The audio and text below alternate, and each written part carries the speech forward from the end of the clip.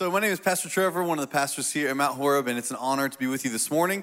So to open up the scriptures and to learn something new today. So my hope and prayer would be that all of us would have open hearts, open minds to hear from God something new this morning. So first, I just want to give a shout out for the video team who have gone all over the state to take these great videos and be able to present them on a Sunday morning. It's an awesome team of people, and it's been a pleasure to go and spend time with them. We got some good ones coming, but Sassafras Mountain was definitely one of the coolest places we've ever been. If you've not been there before, you gotta go. It's super, super, super cool. And here's why. I love mountains. So if you're gonna take a road trip, would you rather go to the mountains, would you rather go to the beach, or would you rather go to the city, okay? So if you're watching online, let us know in the comments, beach, mountain, or city. Who would choose the beach? You okay? Okay, it's a bit overwhelming. Beach is a liked place here in the room. How about mountains, people? Yes, let me hear you. And the city. I see all three of you. So, there's pros and cons to every place, though, right? If you're going to go to the mountains, there'll be pros and cons. Go to the beach, pros and cons. Go to the city, pros and cons. But there's a reason that I love the mountains. And if I'm going on a road trip, we're going to the mountains. Now, if Jenna Miller is leading the road trip, we're going to the beach. But if we're going to the mountains, there's reasons why. 3 of them to be specific, probably more. First, no sand. Can I get an amen? There's just something about it. It's horrible. No sunburn. Amen? That wasn't so convincing. The third reason is when I go on a road trip to the mountains, there's this point in time, if you've ever gone up 26, like you're going to the North Carolina mountains, there's a point along the way where all of a sudden, you're not there yet, but you can see off in the distance the mountains. And it's exciting. You can see the summits and the valleys, just kind of a hazy thing at first, but as you get closer and closer and closer, the mountains are calling and you must go. There's something about it, gets my heart pumping. I'm excited to go experience something, even though we haven't arrived yet. So if I'm going on a road trip, I'm going to the mountains. If you want to come, you can come with me. Here's what's so exciting about a road trip. I mean, the best thing about making a road trip, the greatest thing is the expectation of something new. If you're going on a road trip, the expectation of something new, like new places to eat. Is there anybody else that goes on road trips just so you can eat someplace besides Lexington? Be honest. Yeah, I love going to find new places, new dives. When I go to a town, I'm like, where can I eat that I can't get where I live? You know, that's what I want. New people you might meet along the way, new experiences, things to do, things to see that are all brand new to you. Maybe you've not been there in a very, very long time, or maybe you've never been there. What makes a road trip really great is the expectation of something new, rediscovering or discovering for the first time. That's what I've really loved about this sermon series, actually. Kind of traversing Genesis to Revelation, finding places we've not visited in a long time, or perhaps a place you've never even gone before in Scripture ever before. Last week, Chad Myers, if you were here in the room, did an amazing job kicking us off in Genesis chapter 1, 2, and 3, really showing us once again that God has created his creation with expectation, to steward creation, not to steal it, to take it somewhere, to take care of it, and not to use it for our own advantage. Chad did an awesome job kicking us off in this very first place. I learned something new. I hope you did as well. So what we're going to do now is we're going to take kind of a bit of an overlook as we speed forward a little bit from Genesis 1, 2, and 3 to where we're going to end up today. Now, in my family, my father-in-law had this thing he used to say that if we were going to be traveling somewhere on a road trip, whether it was a kid in the car or perhaps one of the adults, we might say something like, listen, I need to get something to eat real quick before we get going, or I need to get something to drink, I need to go to the bathroom, and typically it happens before you ever leave Lexington, right? Your kids are like, I gotta stop. We're like, we're not stopping right now. We're not even out of the city limits yet. Okay, he used to say, we gotta get some asphalt behind us. We gotta go someplace before we're ever gonna stop. So what we're gonna do is we're gonna get some asphalt behind us a little bit. We're gonna traverse through Genesis chapter 4 through 11. I wanna show you something really, really interesting. So after the introduction, we're gonna go fast, so I want you to kind of stick with me for a second. After the introduction of sin into chapter 3, at the very end of Chad's message, sin begins to run rampant throughout the creation that God had made. Genesis 1 and 2, perfect creation, perfect relationship. Genesis 3, sin enters the world and it spirals into a deconstructive hole. Shalom and peace is broken by sin that had entered the world. What God intended for creation now has been overrun by evil. So from chapter 4 to chapter 11, we see the ultimate results of sin. We see from a 30,000-foot view what's taking place within the world. We have the first murder with Cain and Abel. We see a massive destroying flood. We see humanity build a tower out of pride to the heavens. We see where sin takes us. But then in chapter 12 of Genesis, we zoom in from 30,000 feet like to a family, specifically to a man named Abraham. Everyone say Abraham. Now God speaks to Abraham and God gives Abraham a promise. And this promise is that one day he would become a great nation and that God was going to bless him, but there was expectation with it. God says, I'm going to bless you, Abraham, and bless your family, but the expectation is that I would bless you so that you would be a blessing to the world. You see, God intends to do something through Abraham's family that would somehow restore the brokenness that is in the world. So chapter 12 of Genesis, you have Abraham who has a son named Isaac. Isaac has a son named Jacob. Jacob has a son named Joseph. Now Joseph, we're told in the scriptures heartbreakingly that he is sold into slavery by his brothers. He ends up in a place called Egypt, which at that point in time was the most powerful nation in the entire world. Joseph, through all kinds of things and things that happen within the scriptures, you can check them out yourself if you want to, because of famine and drought, his family ends up coming to Egypt as well to survive. Now, as God would have it, Joseph has risen to power, so he forgives his family for what they've done to him, and the Israelite people, God's people, find safe haven in Egypt. And everything's good. Things are going well.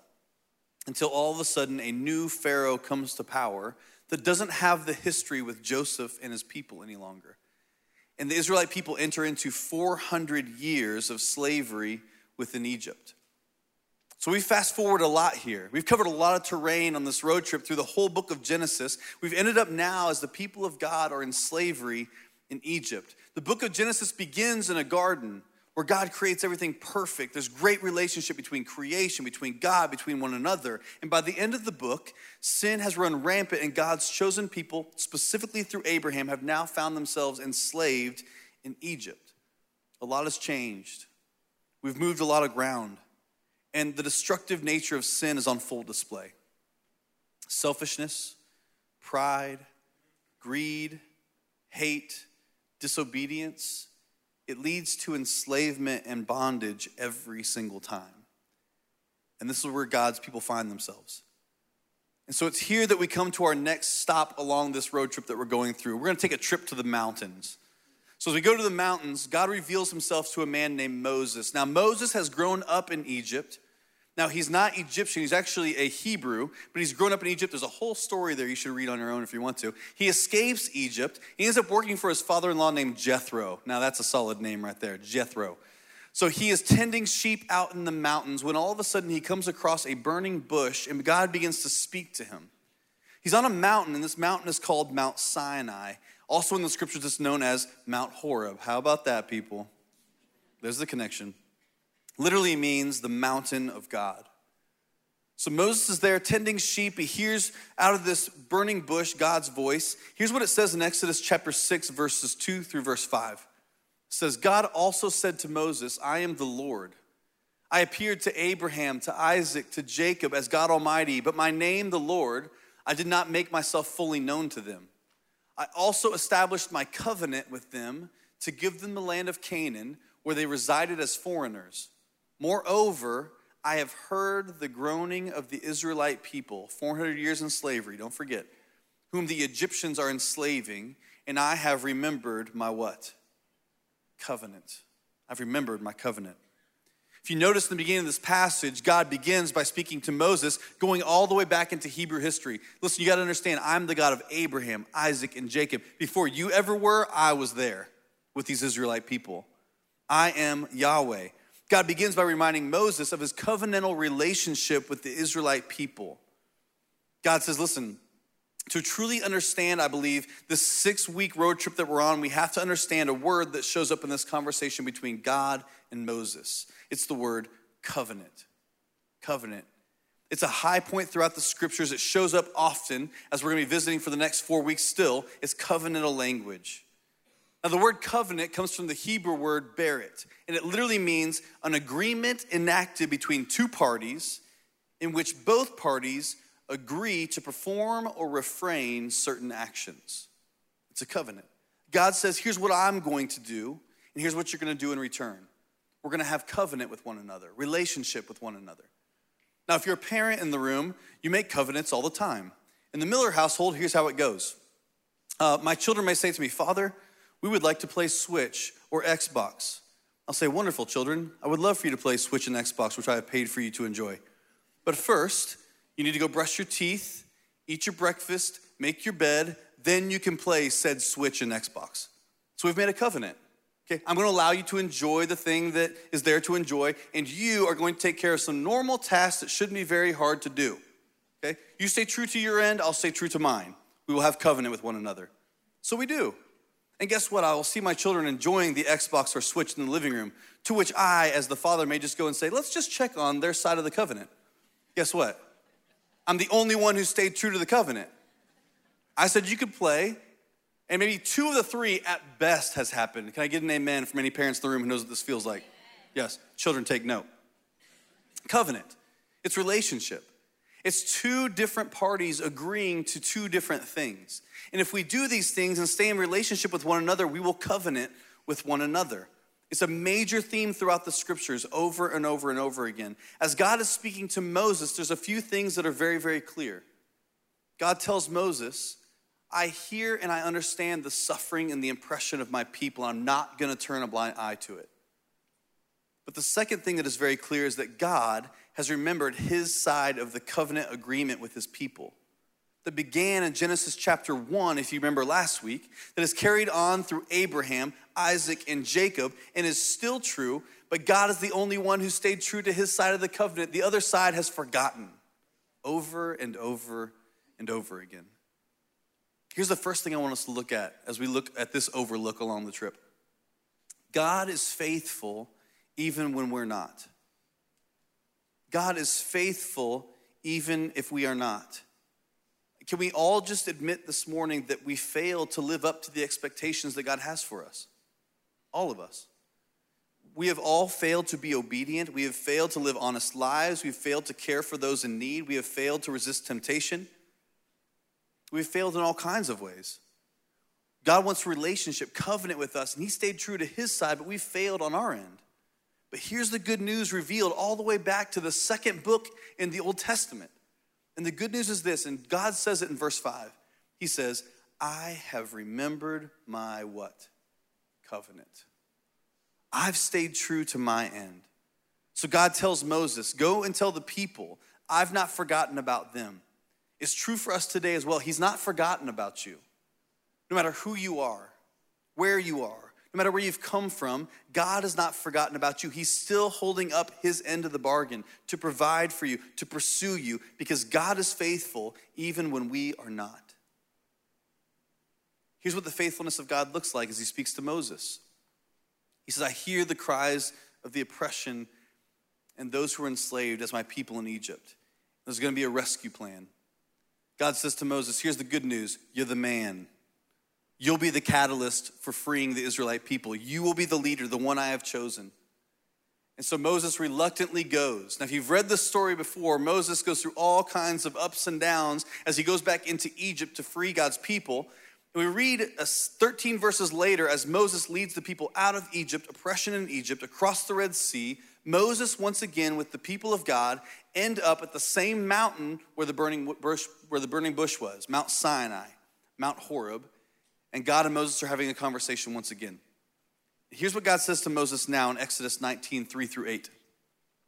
Then Moses went up to God, and the Lord called to him from the mountain and said, this is what you are to say to the descendants of Jacob, and what you are to tell the people of Israel. You yourselves have seen what I did to Egypt and how I carried you out on eagle's wings and brought you to myself. Now, if you obey me and fully keep my covenant, then out of all the nations, you will be my treasured possession. Although the whole earth is mine, as Chad taught us last week, although the whole earth is mine, you will be for me a kingdom of priests and a holy nation. These are the words you are to speak to the Israelites. So Moses went back and summoned the elders of the people and set before them all the words the Lord had commanded him to speak. The people all responded together, we will do everything the Lord has said. So Moses brought their answer back to the Lord. So this covenant relationship once again offered to the Israelite people. God tells Moses, remind them, I'm the one that's rescued them. I'm the one who's brought them out of Egypt. I've carried them out on eagle's wings. I have rescued them. So God says, here's what you do in return. You obey me. You live in my way, with my will. And if you do, you'll be my treasured possession among all the nations. The whole earth is mine, but you will be a treasured possession, a beacon of hope to a world that is lost. This is the covenant that's offered between God and Moses and God's people. Now, scholars tell us, we're gonna get really nerdy for a second. You ready to go? Here we go. Scholars tell us that what's taking place here is something called a suzerain vassal covenant. Now, in the ancient Near East at this time, there was two different essential covenants that would take place. The first one was between two equal parties. But another one was the suzerain vassal covenant, which would take place between a greater entity and a lesser entity. It might play out something like this. The lesser entity is under attack by some kind of enemy. The greater entity comes in and rescues the lesser entity from this enemy, beats them back and rescues them. That greater entity would turn to the lesser and now say, listen, you are my treasured possession. I've rescued you. I've brought you safety. And so now we're gonna live in relationship with one another. I, as the greater, will do these certain things, and you, as the lesser, you will do things in return as well. So for instance, the greater might say, I'll provide for you protection, provision, and peace. The lesser nation would say, we will obey, we will give you sacrifice and tribute. In fact, when these things would take place, a nation was only allowed one suzerain because taking another lord or another authority would be treason. You can only have one. And so God reminds Moses and the people, I'm the one who's rescued you out of Egypt. I'm the one who brought you out on eagle's wings. I defeated your enemies. You are now my treasured possession. I will protect you, provide for you, bring you peace. And if you remain obedient to me, if you will serve the world as priests, as mediators between God and people, this is the agreement. And so on this trip to the mountain, we also see God meet his people and Moses in a very specific kind of way. It shows up just a few verses later. Here's what it says in Exodus chapter 19, verse 9. The Lord then said to Moses, I'm going to come to you in a dense cloud, so that the people will hear me speaking with you, and they will always put their trust in you. Then Moses told the Lord what the people had said. Then verse 16, on the morning of the third day, there was thunder and lightning with a thick cloud over the mountain and a very loud trumpet blast. Everyone in the camp trembled. So after Moses and God spoke about this covenant that God was offering once again, because he is faithful even though we are not, he meets with Moses once again as the people are there, and he descends upon this mountain with a massive cloud that shrouds the summit. It's a tangible and physical representation of God's presence right there. Now it's interesting because this particular passage, this meeting between God and Moses, actually becomes a major part of Jewish culture and their understanding of covenant and promise. If you've ever been to a Jewish wedding, you would have seen something play out before you, just like this picture I'm about to show you. When a Jewish man and a Jewish woman decided to commit to each other in a sacred bond of marriage, they would get married under something called a chuppah. Everyone say chuppah. My Rabbi, David Olshine, is here this morning. I don't know if I did it correctly. How was it? Super good? Okay, good. Chuppah is a Hebrew word meaning canopy or covering. And you would see a picture just like this. If you notice this couple who are kissing, sorry children, in this picture, there is a covering above them, this fabric that was covering them just like the cloud that descended upon the mountain as God met with Moses and with God's people, creating covenant, promise, vows to one another. See, the Jewish people, when they think about what God meant to God's people, it was much like a wedding, where they were promising two things to one another. And so David Olshine actually presided over my wedding. I'll never forget 12 years ago when Jen and I got married, we stood before him, we made vows and commitments to one another. We said, here's what I'm gonna do on my end, here's what you're gonna do on your end. There's a couple things that come along with a marriage. The first one is this, an agreement on both sides. It's covenant relationship. I will live out these vows until the day that I die, and you will live out the vows as well. We'll be faithful to each other. But when I put a ring on my finger and I put a ring on Jenna's finger, what I was saying also is this is exclusive. When I said yes to Jenna Miller, I said to no to every other woman in the world. I'm yours and you are mine, and it's exclusive. It's covenantal relationship that God invites his people into. And it was something that was displayed in physical form as God came down on the mountain and met with Moses to talk about his relationship with God's people. Marriage is meant to be a reminder to the world of the faithfulness of God, even when we're unfaithful. So resulting out of chapter 19 becomes chapter 20 in Exodus, which we're probably very, very familiar with, because God then gives Moses something called the what? 10 Commandments. Now, maybe some of you in the room, you have this memorized from the time you were a small child, but we have suzerain vassal covenant. We have a cloud on a mountain, and then Moses is given the 10 Commandments of God to help the people live in a way that God wants them to live. Because God wants to ensure that the people of God would never find themselves oppressed and enslaved in Egypt ever again. But not only that they themselves would never oppress and enslave someone else. God wants them to live in relationship with him, in relationship with one another in a way that honors him and honors people. So he gives them the 10 Commandments. Rules, boundaries, expectations, vows, promises.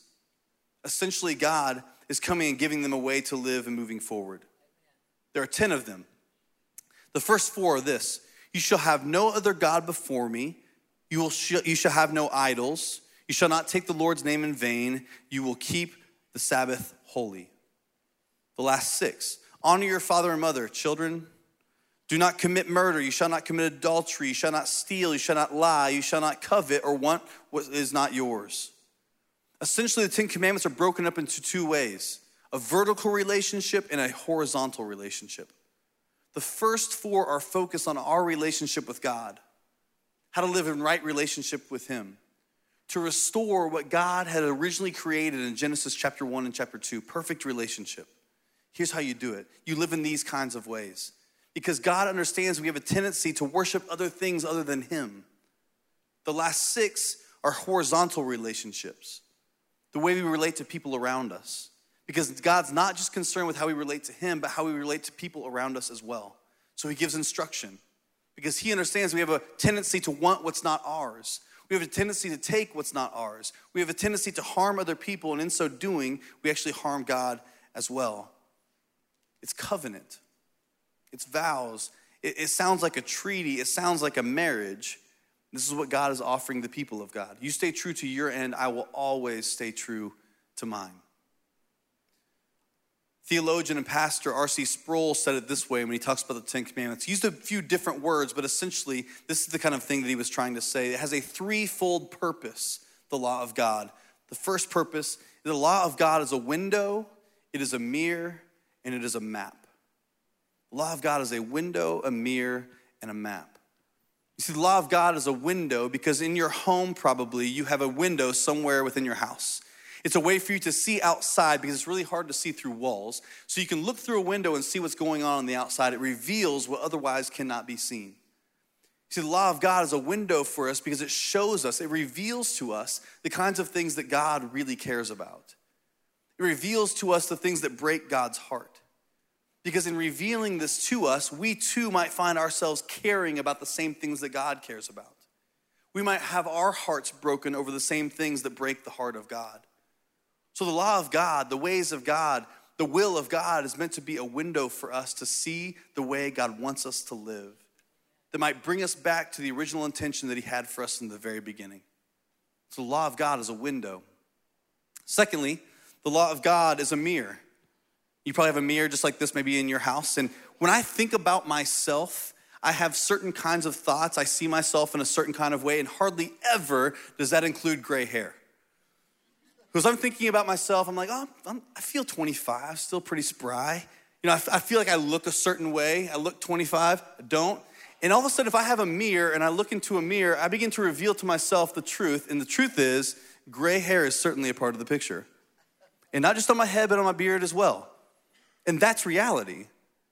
See, one of the things the law of God does is it's a mirror for us. It shows us who we actually are. Because here's the thing, we are so good at trying to prove ourselves the way we want to see ourselves. We are so good at tricking ourselves and tricking others, but you cannot trick the perfect law of God. It's a mirror that we can look into and see the truth about who we are. That truthfully we harm people around us. That truthfully we don't really worship God. We worship everything else. It reveals things to us that we otherwise would not see. This is why we say often that when you read the Bible, more than you read it, the Bible reads you. It reveals things to you about who you are and where God is wanting to work. Maybe not gray hair, but there might be something else that God wants to do. I'm praying for gray hair to reverse, but it's not happening so far. So God's law, it's a window, it's a mirror, and it's also a map. So before there was ever like GPS or MapQuest, my family would go on trips when I was a young child. I was the GPS. Anybody, other GPS young children in the room?